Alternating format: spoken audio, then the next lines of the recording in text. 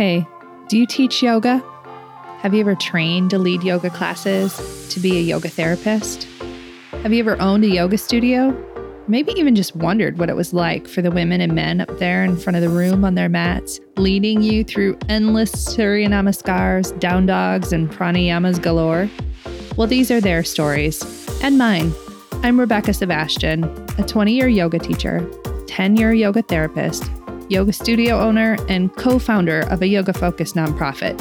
I've done a lot in the yoga world over the last 20 years, pretty much everything except had a water cooler. You know, a place to share stories, talk about struggles, successes, and find other people who do the same thing that I do. Welcome to Working in Yoga, a podcast and substitute water cooler for yoga folks to connect and build community, to share our unique profession, our challenges, and our journeys with the world. Hey friends, welcome to Working in Yoga. Happy 2024, and this podcast starts the new series for me and allows me to embark a little bit on how I want to shift this podcast going forward. Okay, so the thing is this, I am like a wildly curious person, and I want to spend some time diving deep into topics and asking my favorite experts to come on the podcast and chat about their experiences and ideas about that particular topic. So that's what I'm going to do for the next 10 weeks. And this first topic that I'm taking on is perfectionism in the yoga space. Okay, but before I start telling you about it, will you do me a favor? Can you like or subscribe the podcast from wherever you're listening? That helps the algorithm know who else to show the podcast to so that they can come and join us around the water cooler for some shop talk about what it's like to work in the yoga industry. And also, if you ever wanted to know more about each week's podcast episodes, make sure that you join my newsletter, which is linked in the show notes, and that will get you info about the podcast. Also, it will tell you what I'm thinking about, cool offerings and opportunities that I see. I'll share data and statistics when I have them with you all. And for example, did you know that friend of the podcast, Stephanie Munaz, started an online 200-hour teacher training program for folks who have chronic pain? Now, she is joined on her staff, but not one, but two other friends of the podcast, Jeevana Heyman and Ann Swanson, who's going to be on the podcast this season. Details will be in this week's newsletter. So if you thought, ooh, that would be the perfect training for ... insert your friend, coworker, make sure that you subscribe to my newsletter to check it out. And thanks, of course, to our sponsor, Sunlight Streams, for continuing with us this year. Sunlight runs a self-care blog, and working this year, Sunlight is trying to expand into continuing education for yoga professionals so that they can use the methodology of yoga philosophy to teach yoga folks and others how to care for themselves better. Are you interested? Check out the blog at www.thesunlightexperience.com/blog. Now, back to my idea about diving deep into the topic of perfectionism. So as I was reflecting on this topic, I actually can see so much damage that I did to myself under the guise of being a quote-unquote more perfect yoga practitioner.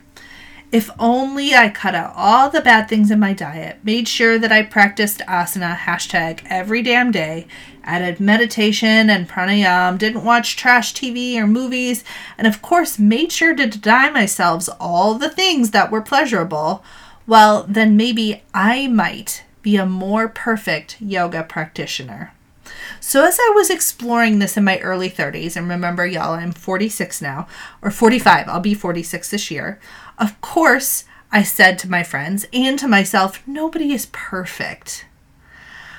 But I'm just trying to be the best version of myself that I can be. Now, that is language I still use today, and I truly believe that there is a journey for us all to be a better, more optimized version of ourselves. But it turns out that this is a double-edged sword that we hand each other in this industry. So what I am here to ask this season is why perfectionism is such a large part of how we practice, sell, and teach yoga, and what we can do to change that. So I went into this series with the thought that a lot of us came from homes and childhoods that fostered and encouraged us to be more perfect in order to be safe as children. And then, as adults, we slid into yoga rooms, especially those ones that with more rigorous standards of what we should be doing, feeling, moving, how our body should look. And we didn't really see anything that was out of order. But also, there's something else here, something deeper, something culturally that we need to talk about too. So I got the opportunity to ask some really amazing people questions about perfectionism. Dr. Shyam Ranganathan is starting us off next week talking about bigger cultural philosophies that are at play. Colin Hall talks to us about how we take ourselves incredibly seriously and why. Anne Swanson talks to us about how we are so scared to get meditation wrong in our classes that we don't even include it. And she shares with us a guided meditation for those of us who feel like we're perfectionists or recovering perfectionists. Daniel Simpson and I talk about how our own reflection of ourselves could and should be shifted and moved into a more community-minded space. Steph Galante, a good friend of mine, she and I talk about the theory of alignment and how is it really just body shame in disguise? And I get to talk about teaching in a perfection-oriented lineage with Sheila Chong. And I also get the pleasure of asking Tristan Katz what they think about how we market yoga and perfection in yoga. And also we sell shame because that's how we think we're going to make our money. Along the way, I'm also going to add some of my own thoughts into the mix about things like doing the quote-unquote right kind of yoga, which is something I had to take a lot of time to recover from. I also want to dive into this idea of the full expression of any particular movement or philosophy or idea and why we use that language, as well as taking a full episode to talk about how we make ourselves and each other feel badly for honestly no damn reason. So I hope that you'll stick with me through these next 10 episodes. This is going to be one of my favorite series on the podcast. I already know it, and I can't wait to share all of these interviews with you. They are honestly just so amazing. So before we begin next week with Dr. Ranganathan, I want to talk about all the ways that I see perfectionism culture sliding into our spaces. First, in how we move. I want to deconstruct how we see movement, what the purpose of movement is, and specifically alignment. I think a lot of alignment notes are given by well-meaning but frankly misinformed folks who really think that the main thing we're doing here is moving our bodies. I disagree with this on a lot of fronts, and I want to really rethink the purpose of movement within the space of yoga. Secondly, how we live. There are so many caveats to this whole dedicated yoga practitioner thing. A lot of things that we're not supposed to do that are actually excellent nervous system regulators.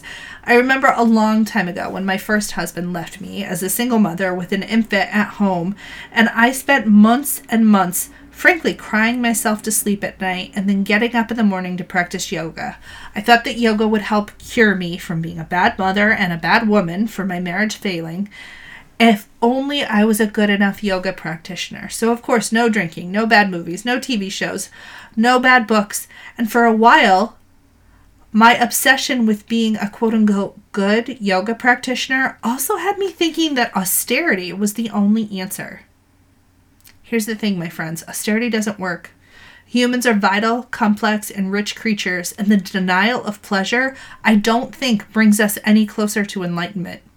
It certainly didn't for me, anyway.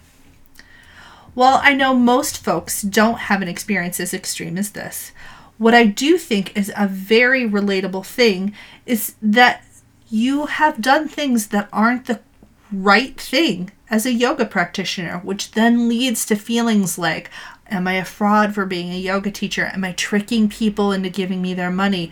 Or worse, maybe I shouldn't be doing this job because I'm not good enough as a yoga practitioner. So for anyone else out there who might have had even a glimmer of that experience, I am here to deconstruct it for both of us. And finally, how we interact with others.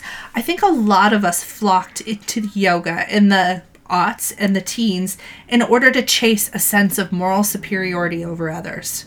Not dissimilar to why we started recycling.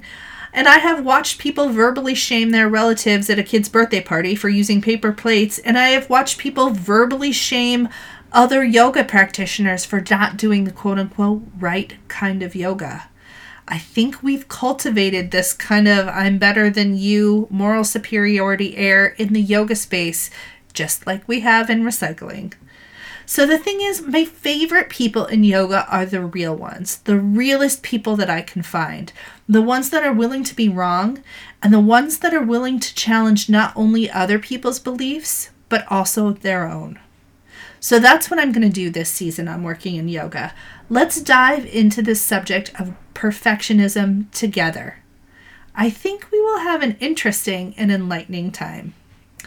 Now, thank you so much for joining me in the water cooler. Thank you to my sponsor, Sunlight Streams. As always, you can check their blog out, www.thesunlightexperience.com/blog. And I am going to catch you with my first interview of this series next week with YogaPhilosophy.com founder, Dr. Shyam Ranganathan. I love this interview so much. I've talked about it since we recorded it. I know you're going to love it too. Thank you so much, and I'll catch you around the water cooler next time, friends.